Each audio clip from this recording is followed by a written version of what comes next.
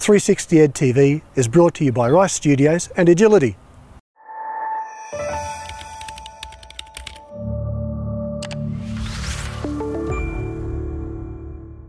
Glenn, welcome to 360 Ed TV. Got to sit in on some of your keynote today. Great session. Your academic career and your time as the inaugural CEO of Universities Australia affords you some pretty unique perspectives on the nation's international trajectory in terms of education, learning and research. Since January 2010, we've seen 6 education ministers for vocational ed, skills, 6 minister for education and training, and we've kind of been in this situation where there's been a policy vacuum, if you like. We're kind of beset by populist commentary on one hand and an anti-expert rhetoric on the other. Given the thoughts that are no doubt rolling around in your head, how would you characterise this period in broad terms? In actual practice, we've been treading water for a while, 5 or 6 years. We went through some significant phases of rethinking tertiary education, particularly after the Bradley Review, but also in the light of some reviews of international education that we had following some Indian student issues and the global financial crisis impacts on particularly relevant here system. in Melbourne too. Especially so in Melbourne. As we know, indeed, international education is Victoria's #1 export. So what we've had is a period of treading water, and maybe after a lot of change and upheaval, that's not necessarily a bad thing. If the alternative is ill-considered policy, then of course you want to stay steady. If, on the other hand, there'd been some real leadership and vision to take us further into areas, for instance, that weren't considered, there was some significant redevelopment of university teaching education, and I think that change 5 or so years back, post-Bradley, was really very good. The international education has been a wonderful change and needs some fine-tuning, but it's been wonderful.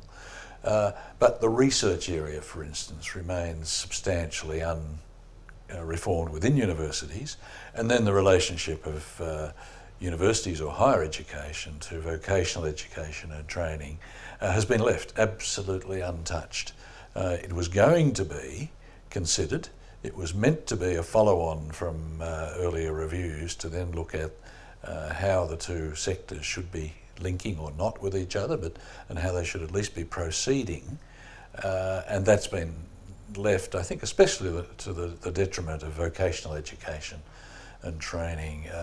Universities have developed ways of supporting themselves, managing themselves, such that, in a way, benign neglect, as Tony Abbott promised when he first became Prime Minister for universities, but like many promises, that was not quite true. No, it's good insight, yeah. But the universities can flourish in that circumstance as long as they're not being attacked.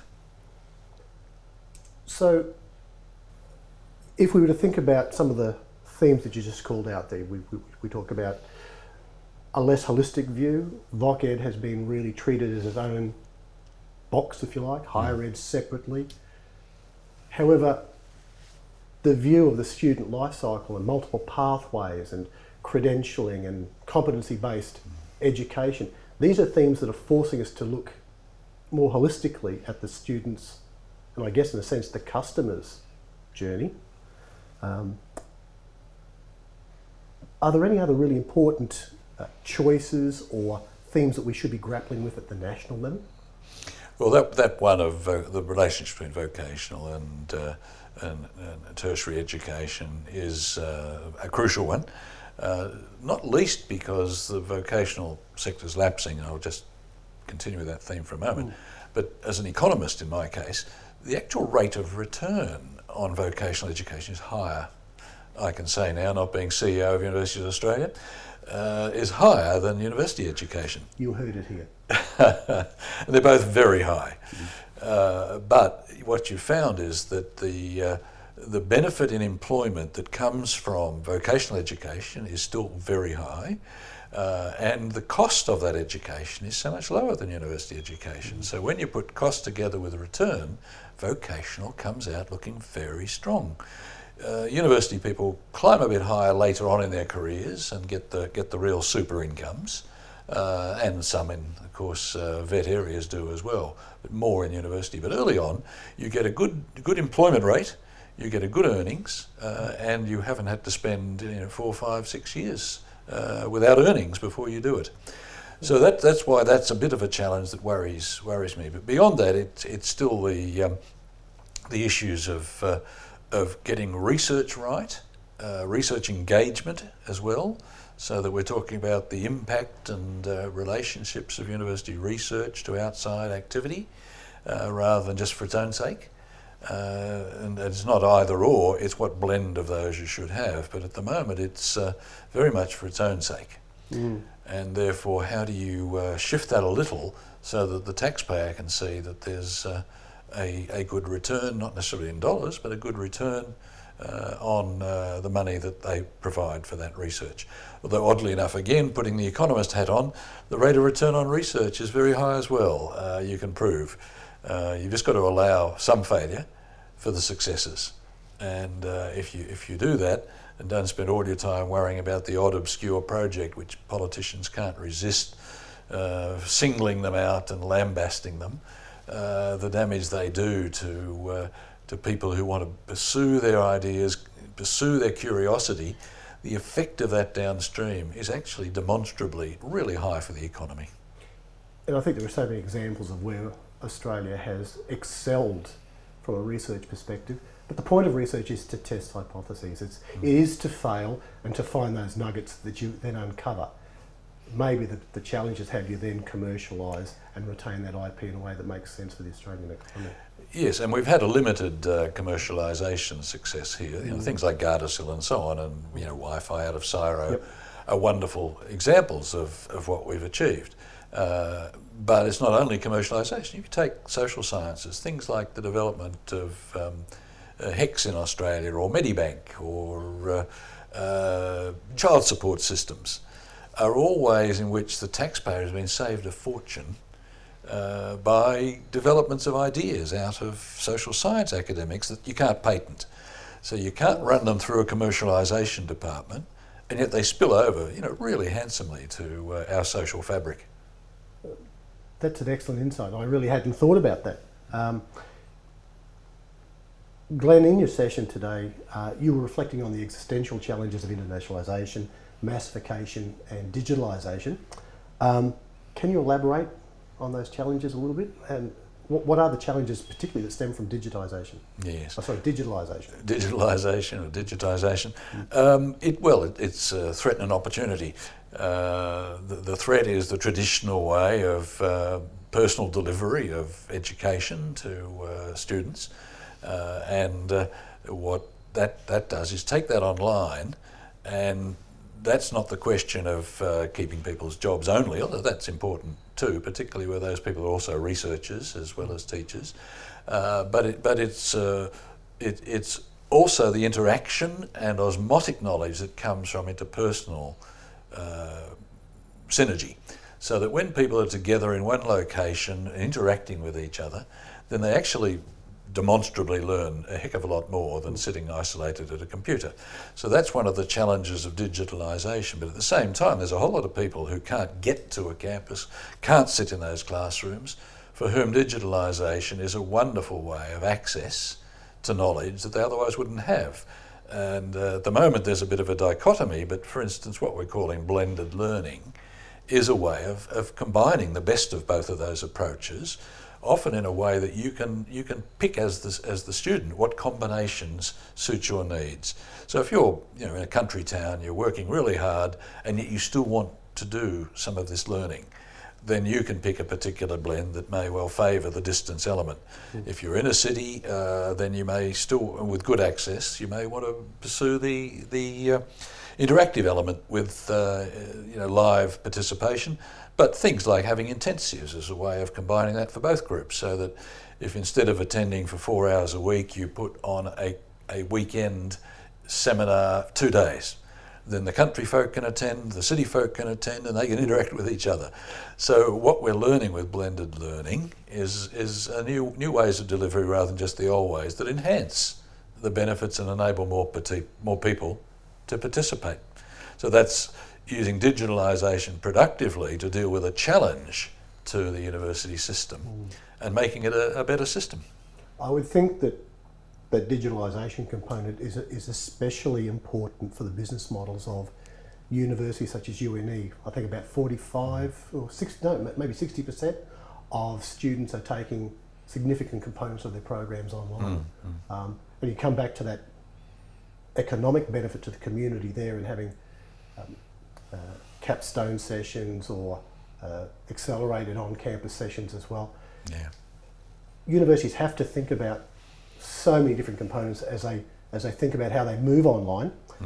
Are universities really ready to enter a free market for profit environment, given that they traditionally have a publicly funded kind of framework? Yeah, a good question.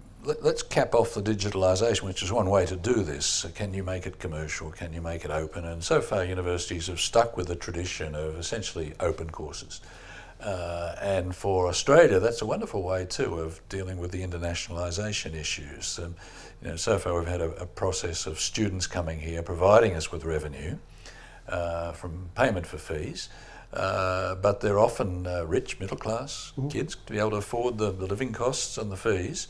If we also offer open distance learning, and Australia's been very good at this in the past. We were one of the distance learning leaders, I guess, with our Outback tradition of Outback Radio and so on. We can fulfil a couple of missions. We can still fund the university system well through those who wish to pay, and then we can also improve access, overcome the divides for who can access that education.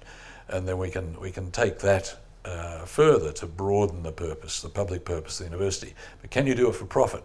Well, when universities are charging $50,000 a year for an international course, and yet they're public institutions, some might say they're already profiteering when that's cross-subsidising the domestic students and the research endeavours. Yes.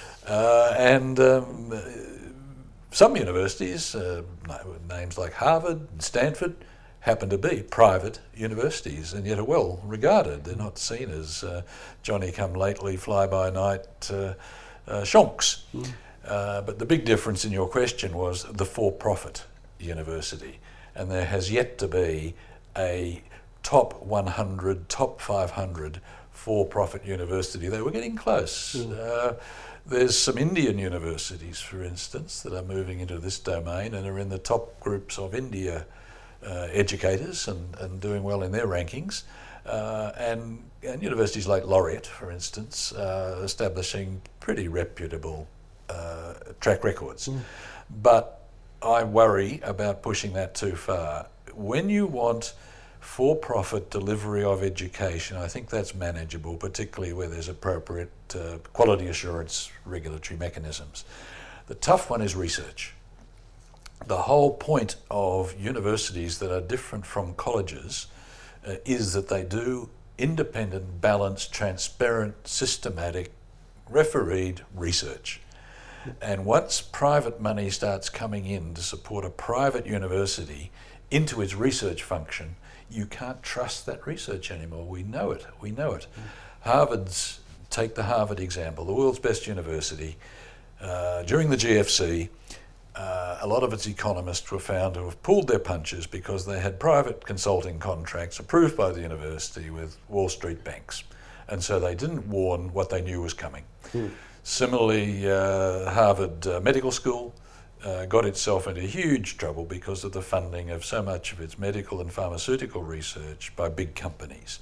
So Harvard itself admitted that this had brought a shadow across the legitimacy of the world's best universities' research, and it revamped all its codes for outside linkage, transparency in funding, balance in funding, proper refereeing and approval processes, so that the for-profit motive, as we saw in vet fee help in Australia, can, when not properly regulated, and you've got to not just say, oh, regulate, you've got to have a good, efficient regulatory system that works well, and our vet regulatory system was not fit for purpose and is being revamped and reviewed now.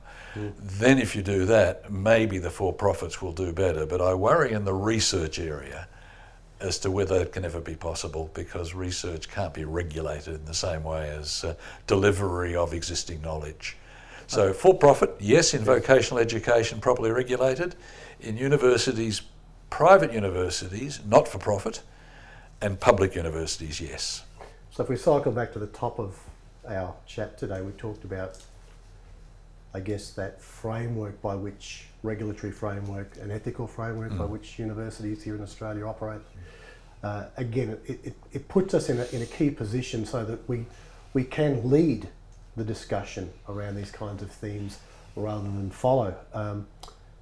Final question, and I've asked it of everybody today. I'd be interested in your reflections on the question, is the 4-year degree dead?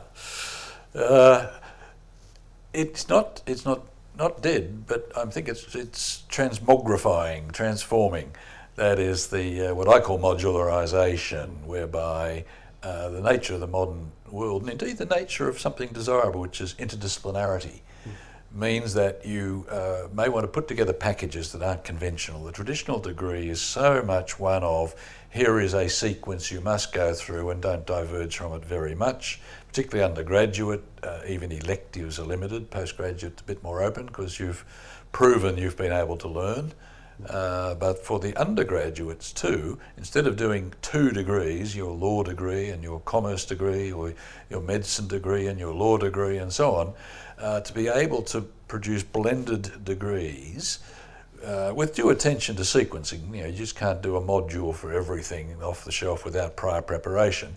But with some proper sequencing, you should be able to build your own degree, and that can suit the modern work life. For instance, students today in Australia are the hardest working students of any. By that I mean not only do they do their studies, but they actually work more in the marketplace than students part-time work. Yeah. I think it's 2.2 or something jobs per week, the average undergraduate holds, And that's much more than just about any other OECD industrial country. So it's a hard juggle for them. And when you're wanting out of universities, as many employers do, and governments exhort universities to have multi-skilled graduates who are work ready, who have generic skills, who have specialised skills, who have had work experience as well as part of the learning, then to put that package together, subject to some rules of coherence and logical advancement as you go through the studies, but at various points stopping and starting, start with a certificate, move on to a diploma, then finally decide to take out the bachelor's and maybe make it a master's. Yes, keep the benchmarks, but don't just stop with the benchmarks. Mostly at the moment, for instance, universities, employers pay university people only when they finish the bachelor's degree. Yes. Yep. And the bits and pieces up until then don't get much reward in the marketplace.